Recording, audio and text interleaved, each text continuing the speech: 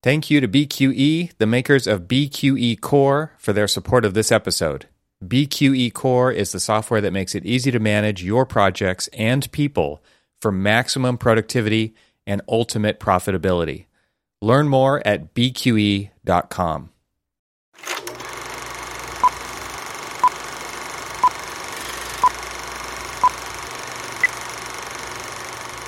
So, more of the similar saga of looking to no avail, although now we're looking more, and now that it's actually getting, realer and realer, and Realer and realer, the realist. We're looking for the realist. Yeah, I can't come up with anything right now. My brain is so fried. All those miles on the road, man. We put so many miles on this poor vehicle in the past month that it's just like I just watched this video on this because I picked up this old Toyota Tundra for pulling my trailer, and it has 320,000 miles on it, and it's great. I found this video on YouTube about the second 1,000,000-mile Tundra. So there's been two of them. They're both the same year as mine, and it's like, oh yeah, mine could get there someday, I'm thinking. And then you got those aspirations. Not really. You get into the story of how they do that. These guys drive 9,000 miles a month. Yeah, and you're like, can you imagine your butt being in that seat for 9,000 miles times 12? Yes. Well, year after year. Currently right now, yes. All right. You're on trajectory. Well, let's put it in perspective. Again, everybody's just like, I've heard this story, but the story continues. Not over. Yeah, I mean, bought a brand new Jeep Grand Cherokee 2021 the day before Thanksgiving. It had 14 miles on it, and I am about to hit 14,000 miles. Wow, on it, dude. That's a year. Yeah. In 6 months. So constantly keep doing the agonizing math in my brain of like how quickly my warranty is going to go away. Project manager, you could spreadsheet the hell out of this. Come on, I expect more. No! I've already done the numbers of like if I continue to keep averaging what I'm averaging right now, then I will. But the good thing is that I was actually talking to somebody in the office, and they were just like, "Well, let's put it into perspective that you're doing all of these miles now. However, once you move, you're moving to a walkable community. You're going to be working from home, and if what you said is true, that your wife is going to be trying to get a teaching gig somewhere within that walkable community, we get to park it. Yeah, right. So you're saying that balance will be achieved. Balance will be achieved. I don't know when. It'll be offset again by all those trips to the home improvement store, though. Just so you know.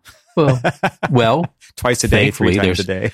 I'm not saying that it's something that I would be doing walking, but it is literally like 0.4 miles away from the areas that we're looking as the hardware store. So I like it. That's one of the things on the list is how far is it to the hardware store, because you just know it's going to happen. Oh yeah.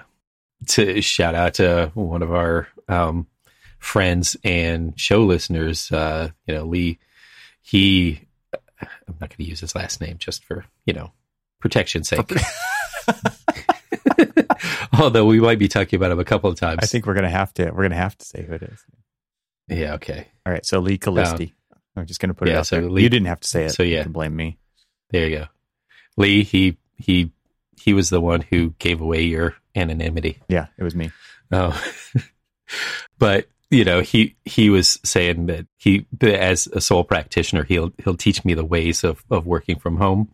And so I am totally looking. And here's the funny thing is I literally keep thinking is like, okay, yeah, I'm going to continue to keep working for the firm that I work for, but it is going to be very much a physical working, like being almost a sole practitioner, at least in body, not in mind, but in body, it will be a sole practitioner. And so some of the things that, we see a lot of our sole practitioner friends do to kind of like break up the day of like getting out and working in other places and things like that.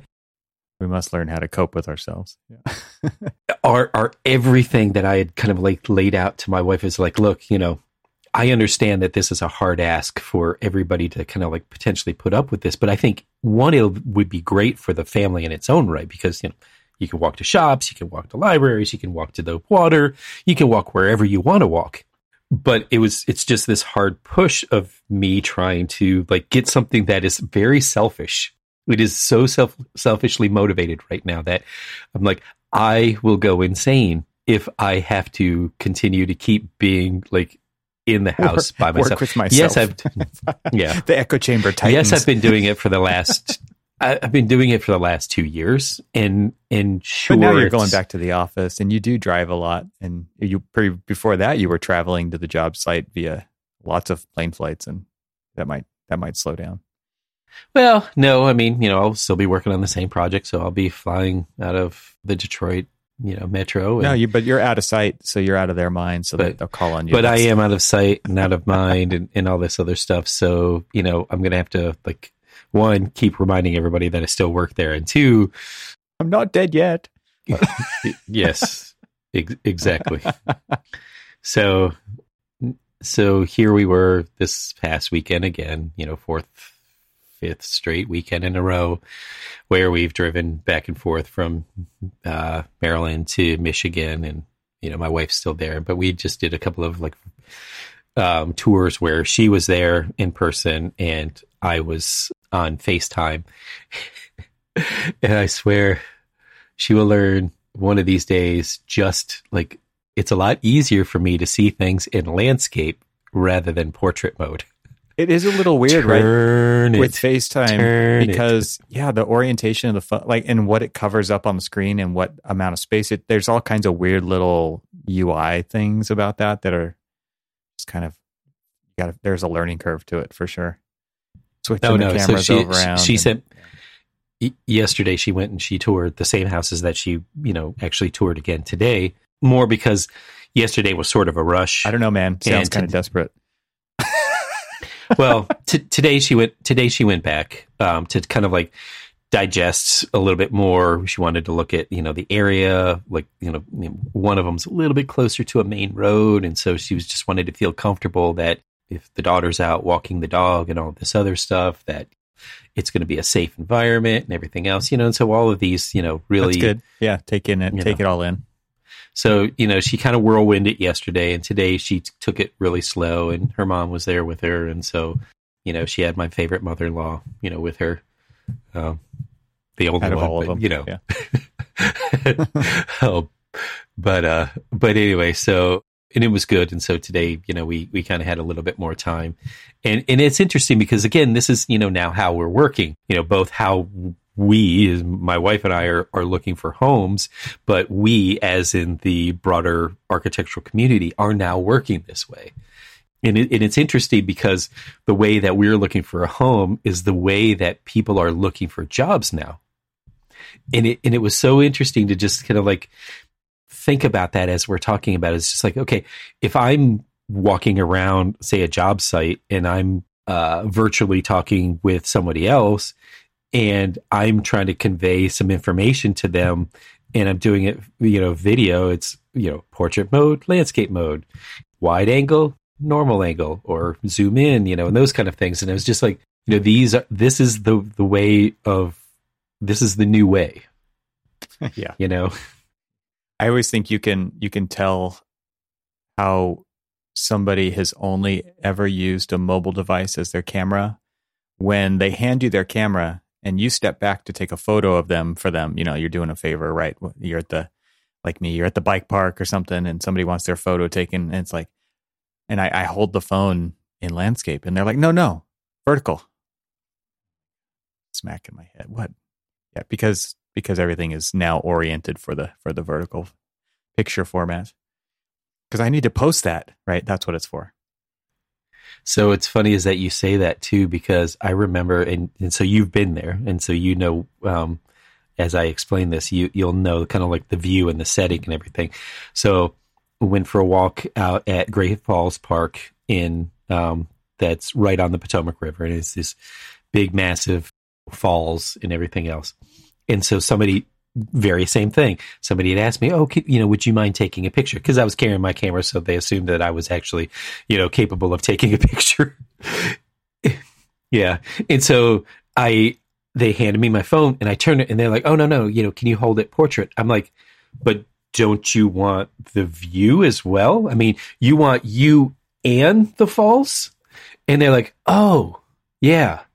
And you're just like, I mean, this is a massive view that you're asking me to get into a little portrait frame. Like, so I actually did one at portrait and then I did one in landscape, and they looked at both of them and they're like, oh, thank you for suggesting that. I'm going to give you a little lesson right now. Yeah. It's called context, and we want to see it. Exactly. So the saga still continues. We're still viewing, offering, haven't offered in at least a week, so, but now we looked at a couple of homes today. We really like them. We really, feel comfortable with the area and everything that the community, again, it's all about kind of like this community and being able to see what everything else is offered. We feel really good about the two areas. And so we're going to make 2 more offers today and cross our fingers and see how it goes. One of them, we're advised to kind of lowball because they feel like it is $40 a square foot more than the comps in the area. And so there's a lot of houses on the market that are like wishful thinking money, right? People are like, yeah, I'll take, if somebody wants to give me this much, I'll definitely sell it.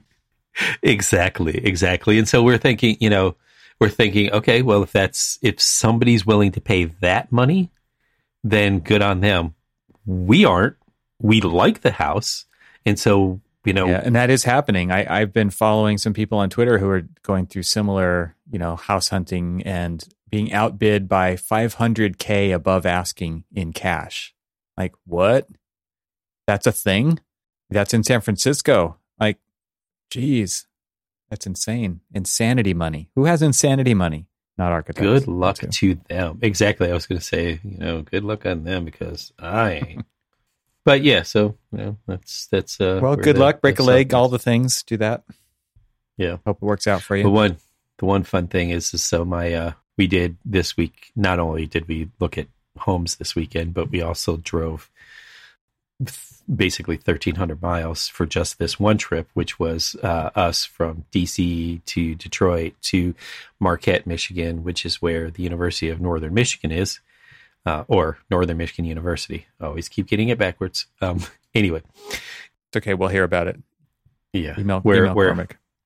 Where my son is going to be a incoming freshman next year, or not next year, in the fall. And so we were like, looking at like the weather reports. I'm like, is it going to be cold there? What do we need to pack? All this other stuff. And I'm like reading something and it said the Marquette is just, it's like Marquette is just coming off of a record snowfall of 18 feet this season. I'm like, 18 feet. Like I actually put it, I was just like, that's 3 of my sons standing on top of each other. Yeah. But he doesn't. Well, here's the thing that just worries me about this little fool. Well, can't say little fool, 6'4" fool is that he hates wearing jackets. Well, it had 18 feet of snow. He'll learn. Yeah. Yeah, exactly. I was like, just do me a favor and just don't be stupid. Like, yeah. Please just wear clothes. He's out there. It's 28 degrees and he's wearing a t-shirt. This past weekend, he's just like, well, it's just not cold. I'm like, very manly. Stay out here for, an hour and see if you feel any different. Wait till the first time he calls you with a chill.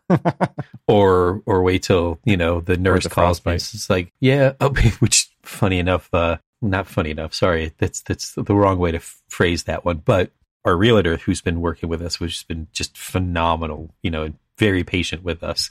But she's just like, well, my boyfriend went to Michigan Tech, which is even more north than Northern Michigan is. And she was just like, yeah, he was pretty much the same way. And, he lost portions of his fingers from frostbite. And I'm just like, you don't tell me that because that is the story of my son. Like, oh, it's not cold. Like, yes, it is. No, I'm going to prove yes, it is. Oh, well, but anyway, he will learn. I wonder what the winter average low temperature is there. It's got to be in the many negatives. Well, they recorded like I think a -36 this past winter, and it's right on Lake Superior. Yeah, right. So there's nothing stopping that wind. Exactly, nothing. Like we were up there this weekend, and there was gale force wind warnings for Lake Superior. So there were 6 freighters like moored off of in Lake Superior, right off of Marquette's docks, because they couldn't go any further without potentially risking their own lives. So they were like, yeah, I don't think we'll do this. Probably a good idea. The only thing that really sucked is that apparently the Northern Lights have been really, really, active in Northern Michigan in the UP, and it was overcast. And so the 3 days we were there, I didn't get it. I didn't get the opportunity to see any of them. That is still a bucket list of mine, is to be able to see the Northern Lights. Same here. Yeah. It's just, you don't find yourself up north during the winter. I mean, maybe you will now. You guys can go visit, but he's probably going to be the one who wants to come visit you, not the other way around, when it's actually that cold out. I was going to say, he's probably going to want to come home just so that A, he can defrost, and B, we can stock him up on food, and C, he can do his laundry. Right. Because, yeah, he'll only do it a couple times. Well, it doesn't sound like he wears much anyway, so you're okay. It's true. So speaking of Lee Callisti, he had a great comment on our previous episode about how to not be in an office. And he actually had several comments, but I'm just going to really focus on one, which is his first comment, which is, okay, how are people not commenting? And Lee did listen to the episode right as it came out, it looks like, but there has been silence since then. And I think I even talked about it during the episode that I felt like this could potentially be, or that it would be, a potential tipping point for this kind of behavior, which is everywhere, not just by the 3 panelists on this live stream that SciArc put out. And in what I mean by that is, like, there's lots of schools that act like this. There's lots of firms that act like this. There's lots of individuals who act like this. And so I would have thought that others would be sharing that. And maybe I'm just not looking in the right places, and maybe they're not listeners of this podcast. So that's totally also probably the case. But there's got to be somebody out there who cares about this besides Lee and us. And so I appreciate that he did that to kind of poke the fire a little bit. And at the same time, I kind of feel like people aren't going to take this opportunity. And what I mean by that is an opportunity for conversation about this. I don't mean as an opportunity to cancel as many people as possible. And like Lee said, he's not for canceling. I'm not for canceling either, but I am for conversation, absolutely, about this. And I feel like the silence is acceptance kind of a mantra is what it made me think of. And to me, that's really sad, because I feel like I said, this is an opportunity to have these conversations while it's fresh, and for the profession to start to deal with this. And because it needs to be dealt with, this honestly is not okay. And I do feel like maybe this is a generational thing. The people who have been through it doesn't think it's their problem anymore. Like, they've lived this and that was how it was for them, but it isn't like that anymore. But honestly, like, the younger generations, the emerging professionals, need the advocacy of the older generations. Number one, just to recognize that this actually is a problem, and it's not just looking through one particular lens of one particular age group or, place in life, station in life. I think that's a key important part that isn't being voiced, not that I can see. So again, maybe I'm looking in the wrong places. I would love to know where people are looking at this or talking about this, if those exist. But if not, why not? Like, what is the bigger issue here? And if it really is just people unwilling to stand up for this, then I think that's pretty shameful of the profession. Yeah, I can't agree more. I mean, I'm not saying just commenting to like, maybe our assessment, but just commenting in general. I mean, there should really be people who are, I mean, there is, and we've seen because that, a lot of people who are up in arms about this, but in general, you're absolutely right. I mean, this needs to be a hot topic that is talked about now and for quite a while down the road. We need to keep talking about it, keep it fresh in our mind. Everybody may want to sweep it under the rug and move on, but that's the damaging part of all of this, is sweeping it under the rug and moving on is not going to fix the problem. And if people don't think that this is a problem, that's an even bigger problem than just the comments that were made by just 3 people. I mean, this silence is just as bad as the non-silence from those 3.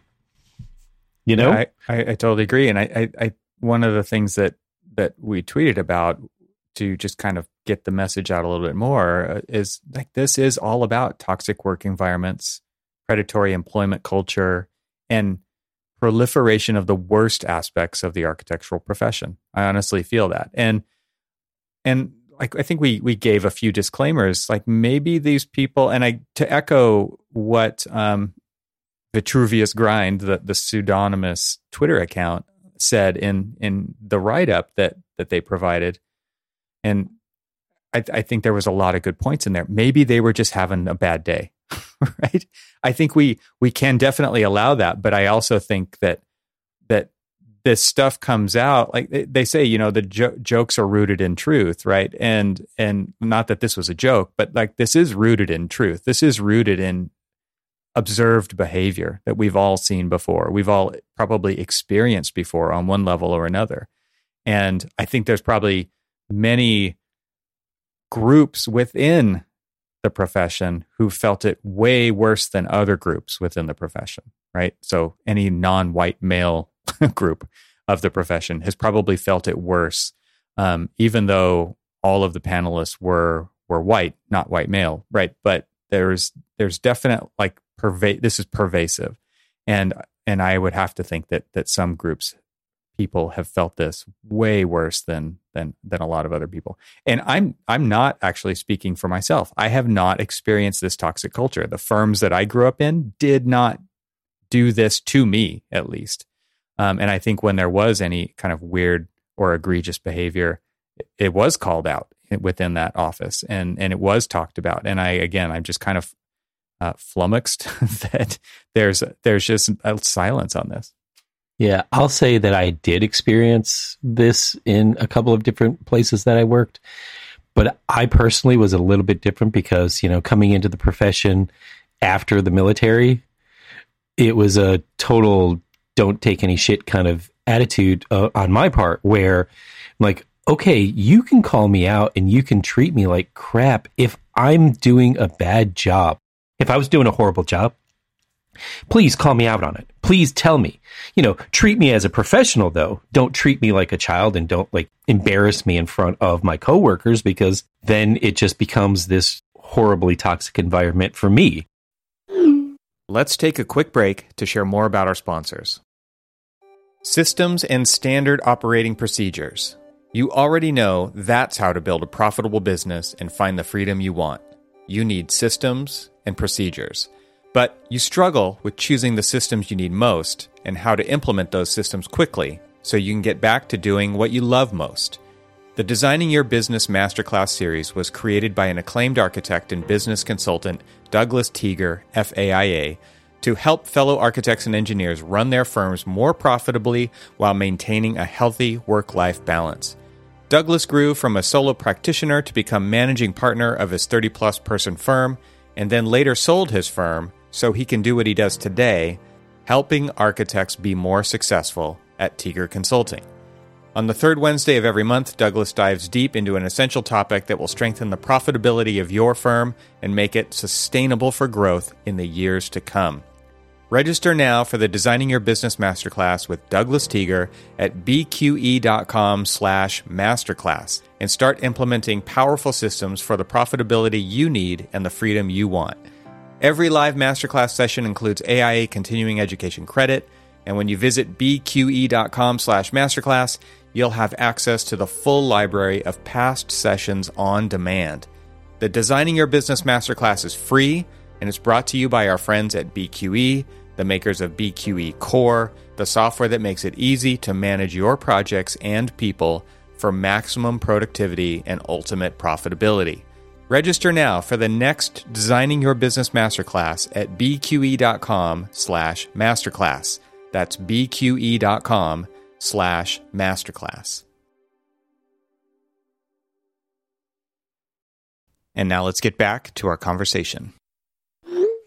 I remember one time, because I was covering let's just say I was covering the office's ass for something that not only was I new to the firm, so I didn't know the backstory of it, but because the firm was being called out for some pretty interesting practices, shall we say, I was trying to do my best to be very professional and protect them without just admitting to the faults that the client and the contractor of this particular episode was. But I also wasn't going to lie and put myself in a compromising position, because then I'm compromising my morality, my professionalism for something that, one, because I was new to that firm, I had no idea what the backstory was again, and so I was very honest, but I was also very professional and tried to keep a good strong foot for our firm. However, when the client did reach out to the managing principal, he literally must have been standing there waiting for me to return to the office after this meeting, because he was standing in the middle of the office, and this is an office of 40 people, and basically just almost immediately once I walked in, started laying into me and embarrassing me in front of everybody. And so people were looking at me and with a horrified look. With an absolute horrified look, people were just looking at me, and they were just horrified. And so, and I'll say to my younger self's credit, I just looked at everybody. I smirked, gave him almost a Grinch style smile. And as he stormed off to his office, I stormed off right after him. And then it walked into his office, closed the door behind him, and I was just so let's have a conversation professionally. This is coming off of me trying to immerse myself into this project. So back to this obscene, I literally would get into the office at 6 a.m. and I would leave at midnight every single day for almost for the 14 months that I worked there. And because it was just, one, we were understaffed, we were overworked, we had a lot of work to do. I purposely threw a lot more on myself because I was new to the firm, and I was taking over project management duties for several different projects that were in either, all the way from concept design into CA. In all of these projects that I assumed from, a departing, PM, which I wonder why they departed, were in, different states of array, probably not necessarily because of the PM, but, because of the environment. And so, I purposely kind of immersed myself a little bit too much in trying to get myself wrapped around all of these things. But, did I need to work, those long hours? Probably not. Did it do damage to, not only my home life, but my own health? More my health than my home life, because thankfully I've got a decently strong home life. But I mean, there's only just so much that your wife can take because it was when we first moved to the DC area. My daughter was 6 months old. The boys were, younger. One was in kindergarten, one was in second grade. And so there was a lot that I was putting on her shoulders as well. And so, it was just I looked at it and I'm like, this kind of belief that this is what, he didn't tell you that you had to do these hours. it was an unwritten expectation that you would do these hours. That, oh, that's a lot like school, right? Who cares how long you have to work? I'm gracious enough to give you this job. You just do as long as you need to do. And so there would be times when he would call me up at like 11 o'clock at night on, the few days that, like the one day, Sunday, that I actually wasn't in the office. And he was just like, are you ready for the meeting tomorrow morning? Like, it's Sunday, dude. Sunday night, in fact. Move along. So, yeah. Wow. So, yeah. I mean, so I fell down a rabbit hole, so forgive me all. But, it was just like I've experienced, some pretty toxic environments that the mentality of these three at, SCI-Arc is very prevalent within our profession. And so back to like what Lee was saying is like, why aren't people, speaking up on this? Why aren't people like yelling out that this is bad? Because it still does happen. I mean, one hopes that 14 years later from, when I, first arrived in this area, because I mean, the firm that I had left and came to, well, other than the stint that I was working for myself, it was a small firm. It was a collective that was of like people who were like-minded and also like, really cared about the work that they were doing. And so if there was a little bit of extra hours, that they did do, they recouped that time. And so it wasn't like trying to like drive the nail into your coffin type place to work.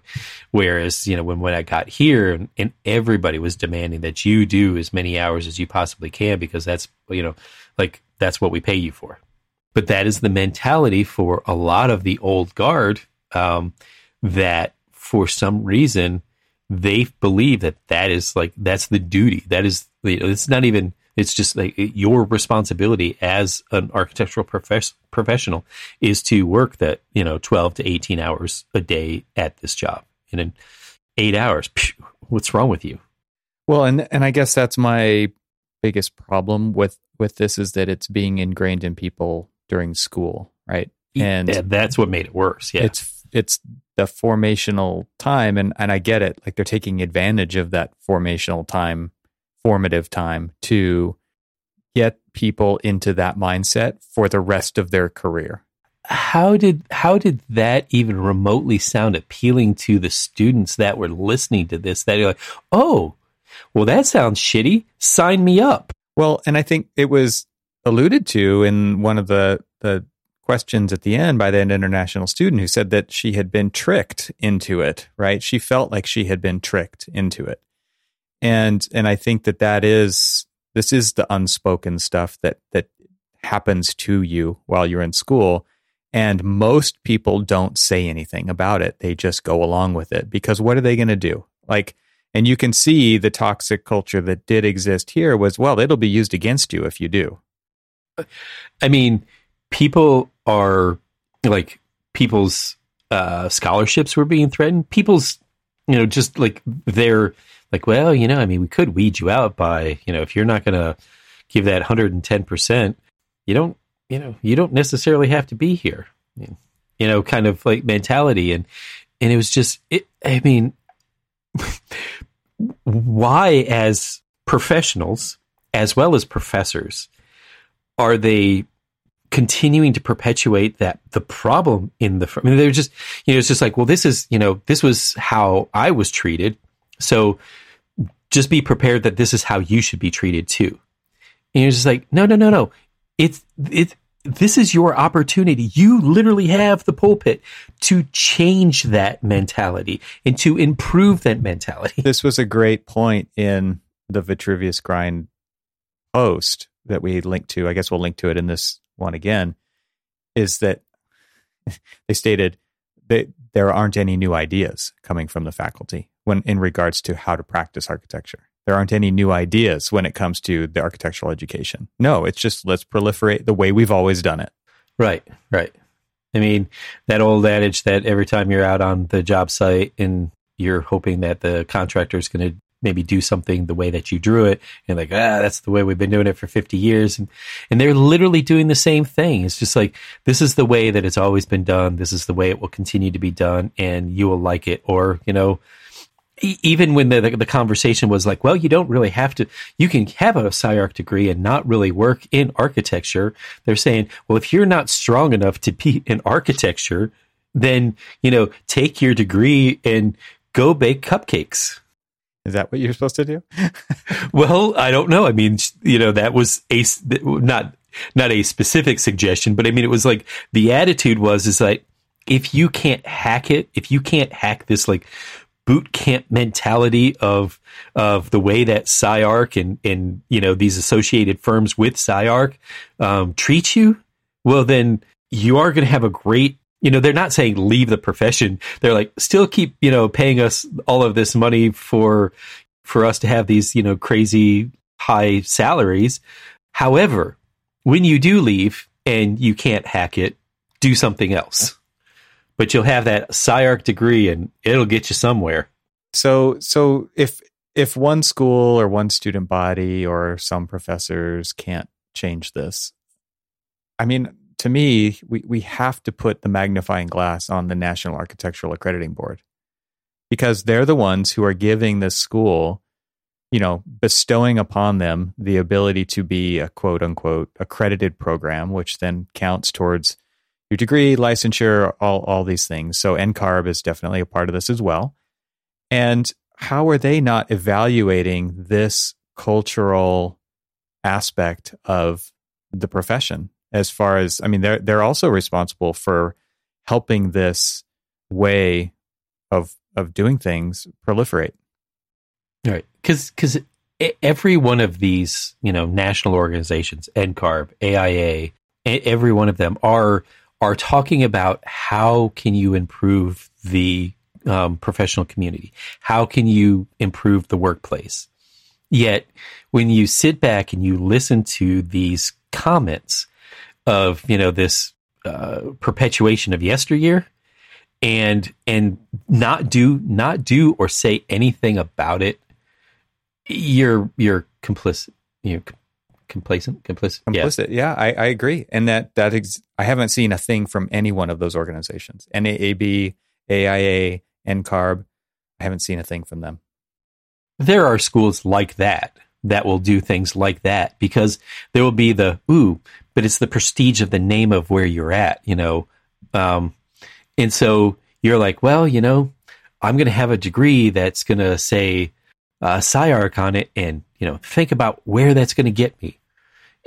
And I'm thinking to myself, and actually Lee brought up a great point. He's just like, thank goodness for my Kent State degree and the school that was there, and he even gave a good little shout out to Auburn. It's just like, I didn't have that experience. I actually had a pretty nurturing experience, and then all of the other things that were available to me through my university degree actually, in my opinion, gave me an even broader perspective on the profession and all of its associations to other professions, with this degree. And I loved my degree. I loved my experience at Auburn. Other than, their decision to go from Macs to PCs, I mean, I can't find any, fault. Switching religions? What? I mean, right? But well, I mean, other than that, it was just like, I loved I'm still in communication with all of my professors that are still with us. And, and it's just because the environment that they created was a mentoring type environment that really made me appreciate and love the profession. And so when you see things like, the bully pulpit of SciArc and what they're, kind of like espousing, that you're just like, wow, just somebody needs to stop this. Yeah. And I think like some of the structural issues that this leads to, because it's not to say any school is perfect. They're likely not. When you think about the state of an FAIA faculty member saying that the only way to have a career in architecture is to have several, I can't remember how many side hustles. You need at least 3, maybe 5 side hustles to make it as an architect. And I mean, teaching is one of those, right? I mean, she's doing that for sure. I mean, and that's the way a lot of these people actually survive, because the curriculum at the school. So again, back to NAAB, it's not teaching people how to run businesses. It's not teaching people how to have successful businesses. It's not even teaching business basics or fundamentals at all, and therefore perpetuating that part of the narrative as well. And we're all cool with that, right? Silence is acceptance. Yes, exactly. Yeah. Yes. I don't know what else to say about this. I just felt like there was a little bit more that we needed to get into there, because I am kind of shocked at the silence of it. And again, maybe that's just because this is a small echo chamber. I don't know. I would love to know what the listeners have heard, where the action is happening, if it's happening. Are you hearing your leaders talk about it? Are you hearing your supervisors talk about it? Are they guilty of it? Are they supporting it through silence? Like what, just, and again, not to cancel people, but and you don't even use names then, but just, we need to be having these conversations. This needs to be a dialogue. And I do feel like the younger generations are way more on top of that than the older ones, as far as having those online and having this network in the community of architecture that exists on Twitter and other places. The only action I've really seen on this is in the EntreArchitect community. I know Jeff Eccles has been hosting a couple of Context and Clarity podcasts on this topic, not necessarily about what exactly happened, but the bigger reasons behind this behavior, just because that's what we can actually act upon. And again, not to cancel, but to evolve into a better practice.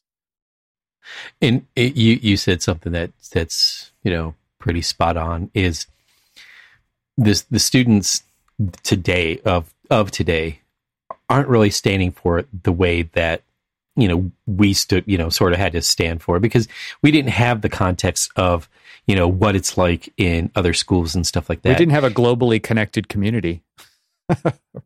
We didn't have live stream consciousness in digital form that was pervasive into every aspect of our lives at that time.